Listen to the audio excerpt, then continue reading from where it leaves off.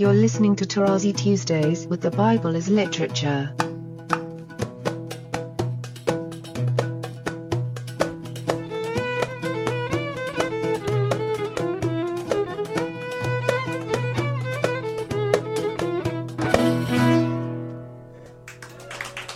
Hi, this is Father Mark Boulos. And this is Dr. Richard Benton. And you are listening to Tarazi Tuesdays with the Bible as Literature podcast. Good morning. Good morning, Father. Good morning. So, Father, you have a very interesting theory about the origins of the Hebrew language and how it relates to other Semitic languages in the area. Could you talk about why it's important for us to understand that in interpreting the Hebrew Bible? Well, let me begin with the end. There is no Hebrew language. There is just a scriptural language that is referred to as Hebrew for the first time in Greek in the preamble of Sirach. So this way my hearers are forewarned and prepared. The problem is, as usual, Christian as well as Jewish theological premises distorted the original parabolic intent of Scripture by historicizing its events and individualizing its personalities. And this affected the view of the so-called language of the Bible. So if in Scripture there is no reference to Hebrew as a language, then one has to be very careful. And actually here scholars themselves refer to Old Semitic, Phoenician, Proto-Sinaitic, and so on in script that they find.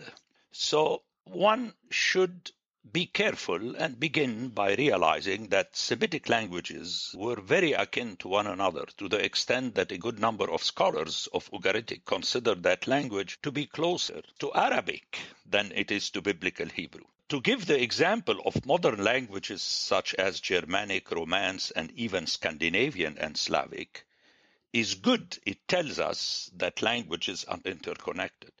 But this does not do justice to the matter, because Semitic languages were and still are much more closely related. Then, when you look at Scripture, it is the same language all over the place. This is what dictionaries tell you. And yet, scholars, because of their tendency to historicize, they speak, and all of us had to go through this silliness, of archaic biblical Hebrew that flourished between the 10th and the 8th centuries BC. The standard or classical biblical Hebrew that flourished between the 8th and 6th century, and everybody praises the language of Isaiah. It was the golden centuries like Shakespeare and so on.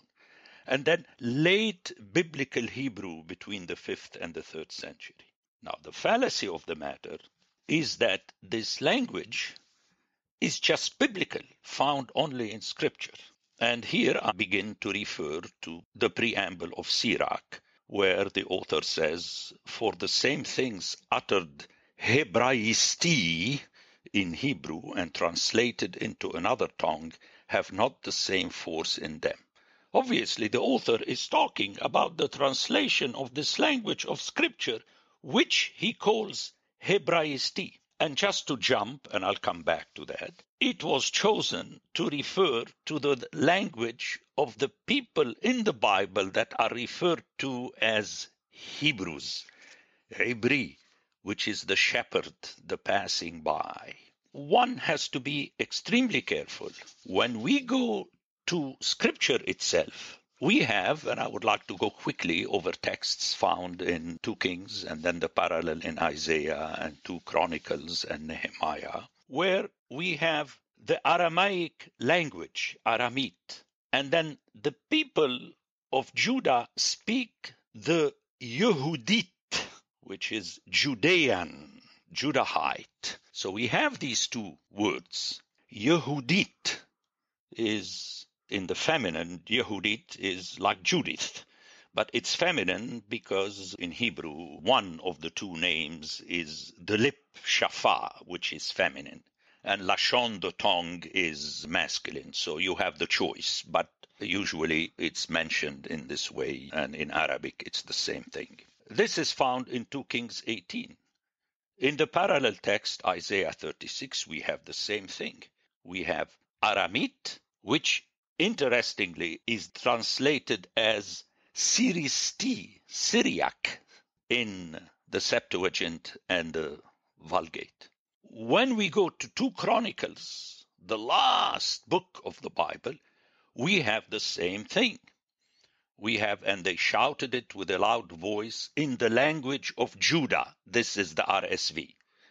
But the original is just plainly Yehudit, Greek Judaisti, Vulgate Iudaice. Very interestingly, the King James Version in the Jews' speech. I like very much, very often at least, the King James Version. You have it in the Jews' speech. Now, what is interesting for me is that in Nehemiah, and I would like to read this text, 13:24, and half of their children spoke Ashdodit, the language of Ashdod, and they could not speak Yehudit, the language of Judah, but the language which is Lashon of each people. So this text is of the essence for me because it parallels the Yehudit with Ashdodit. In other words, it is the language of a city or a region. And that's my thesis, that to speak about the Hebrew language is just fallacy. It doesn't exist anywhere. So if the Judean is treated as the Ashdodite, then I'll jump to this very nice text in Isaiah 19, and I would like to read it.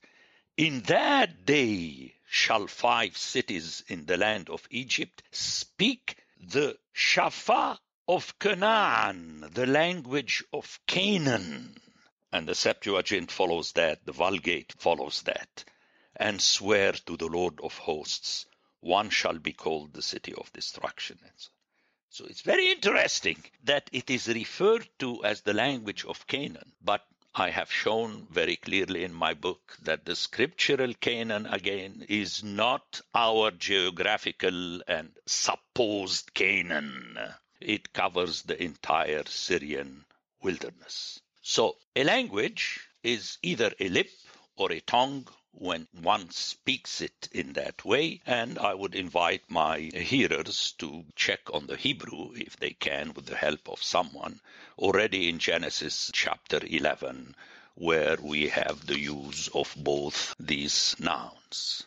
Let's keep in mind that text from Isaiah about the lip of Canaan, they will speak it. From my perspective, it means they will all speak the language of the New Zion, which is the scriptural language. So here again, I shy from using scriptural Hebrew because it doesn't exist. It is just that the authors came up with this language on purpose, as I said, let me repeat it, to belittle not only the Greeks, but their co-citizens. Very important in scripture, the people who are belittled the most are the insiders, so that no one would say that scripture is written in my language.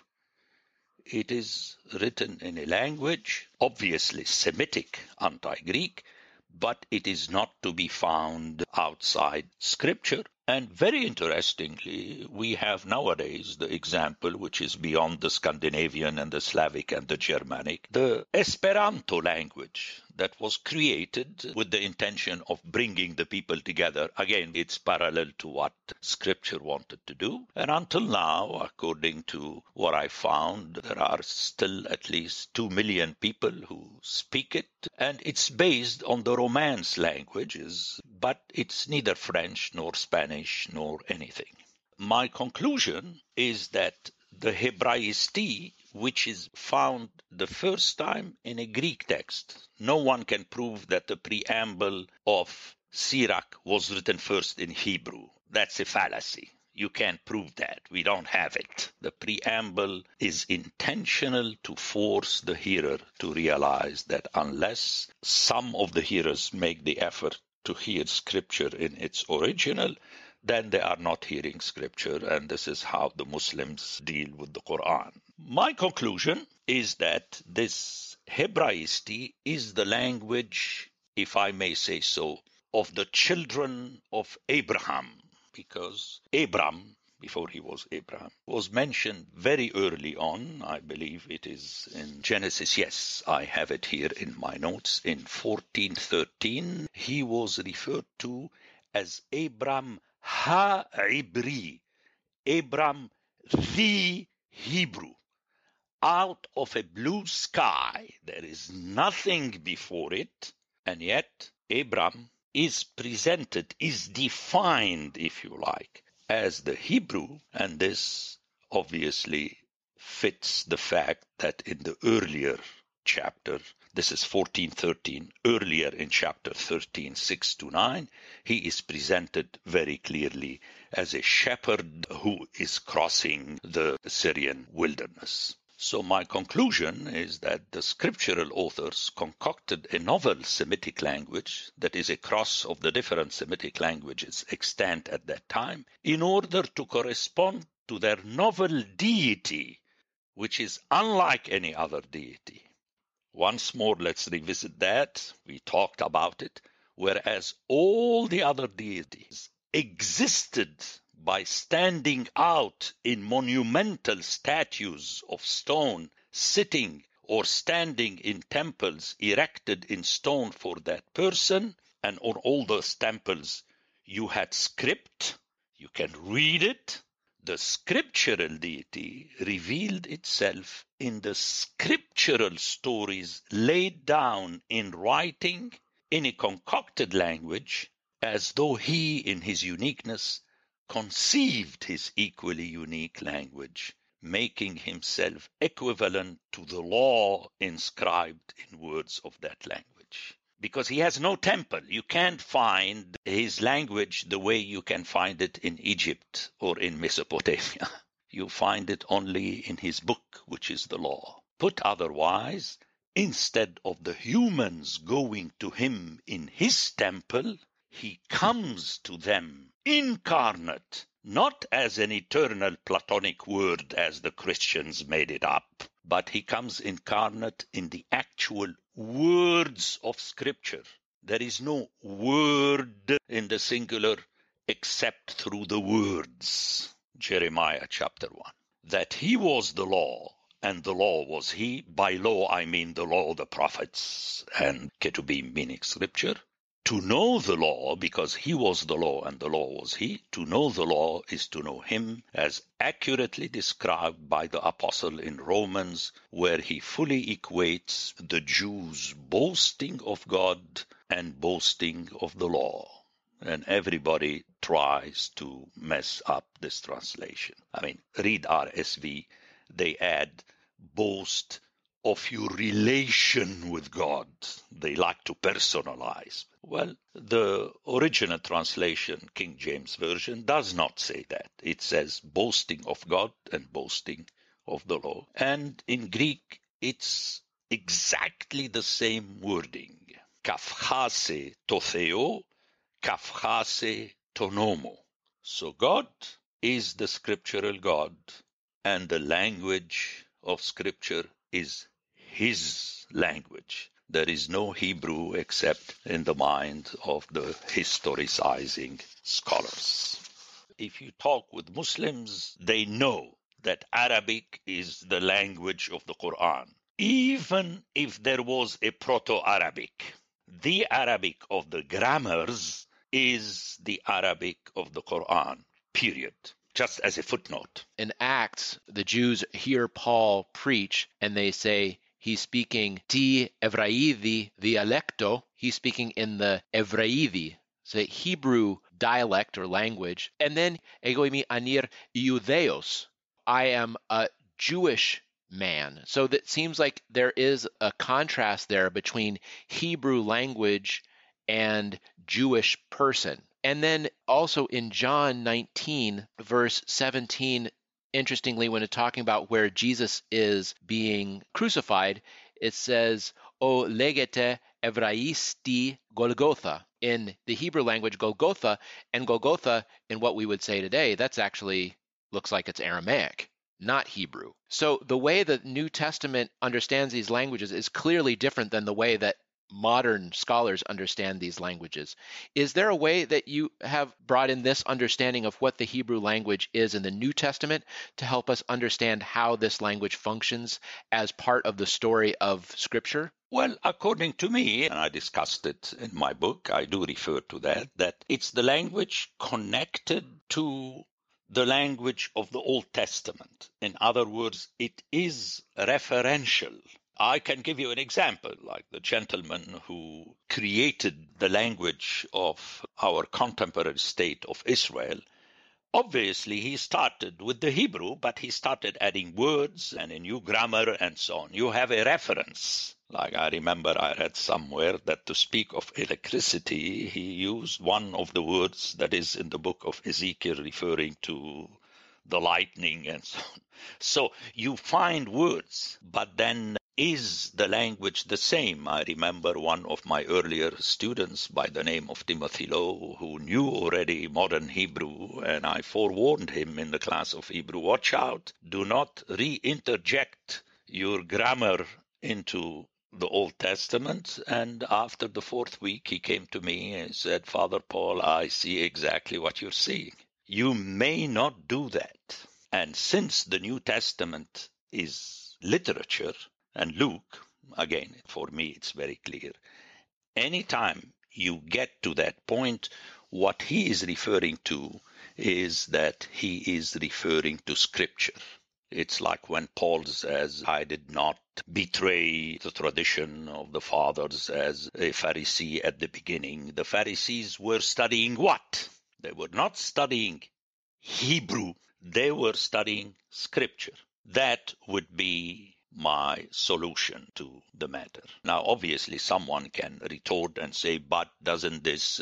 but it's a fallacy because you can't prove it. Because the trouble that people, and many of us do that, especially Christians, they have no problem reading here and there, if not all the time, the Old Testament as a parabolic story. But suddenly they get very itchy and antsy when they come to the New Testament. Suddenly they push to read at least some part of the Gospels as actualities. And that's the vicious circle, according to me, to go back and find a backing to your theory from the New Testament. You mentioned, John, where on the cross it was written in Hebrew, Greek, and Latin. It's very interesting that the Latin is added there. So it's a play on these three languages, the Hebrew of the Bible and the Greek, and here the New Testament is adding also the Latin because they were living in the Roman Empire.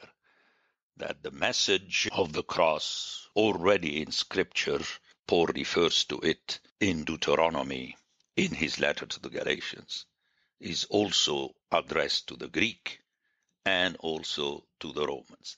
That's how I hear literature. So, Father Paul, it's once again a delight to hear you talk about languages and literature to challenge us and remind us to deal with the content of Scripture, even the languages of Scripture, as content in Scripture, so that we submit to the words of Scripture and not to the idols that we abstract from its content and project somewhere else, whether it be a language, an event, or anything that's part of the content of the story. And I think what you're saying about Hebrew challenges us to take that seriously and push it to the furthest extent to submit to the anti-idolatry tradition of the Bible. Hebrew technically is precisely as Father Mark summed it up, the language of the biblical God. Just as a tail end, Moses is presented as Hebrew, remember with the story when he went down to Egypt. But then he was speaking with his wife and his father-in-law who were Midianites. Which language was he speaking? The fact is that he was a shepherd and his father-in-law was a shepherd. This is what I'm inviting my hearers to make the effort to understand. It's in the story. They communicated with whatever common language, So I'm pushing the people to refer to the scriptural God, the scriptural language, the scriptural Moses, the scriptural Paul. We have to add it every time, not assume it. Because you know how mainly the Orthodox, oh yes, but the fathers spoke about the biblical God and the biblical Jesus. My question is, did they? You see, you have to question that. Otherwise, scripture ceases to be a reference. And this is where most of my colleagues get frustrated. It's interesting, Father Paul. I will say this before we wrap up today. Richard has stressed a lot in his work on languages. Outside the field of biblical scholarship, he's stressed the influence of imperialism and how empires make out of their language a kind of idol that they impose in order to establish control. And I think this is secondary to your work on biblical Hebrew, the scriptural language. But I think your work enlightens Richard's work in this area, because once you extract a language from scripture as an idol, you can then use that language to impose tyranny in the same way the Romans used Latin or the Greeks or Alexander used Greek. Yeah. And God forbid we use Hebrew or biblical Greek to impose tyranny. Yeah, especially as, according to my thesis, it was conceived against this approach.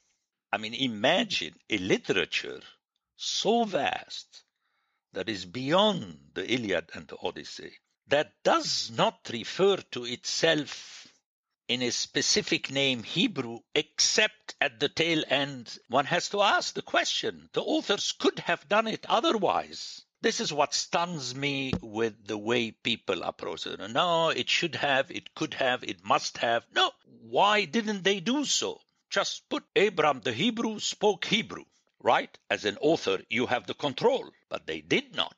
They are inviting us to conclude the same kind of conclusion you, Father Mark, conclude in this podcast. And that's, again, central for me. That's all I can say. Father Paul, thank you. I know both Richard and I look forward to these podcasts, and we'll be living in anticipation of our discussion next week. I wish you all the best. Thank you very much, Father. Thank you very much. The Bible as Literature is a production of the Ephesus School Network.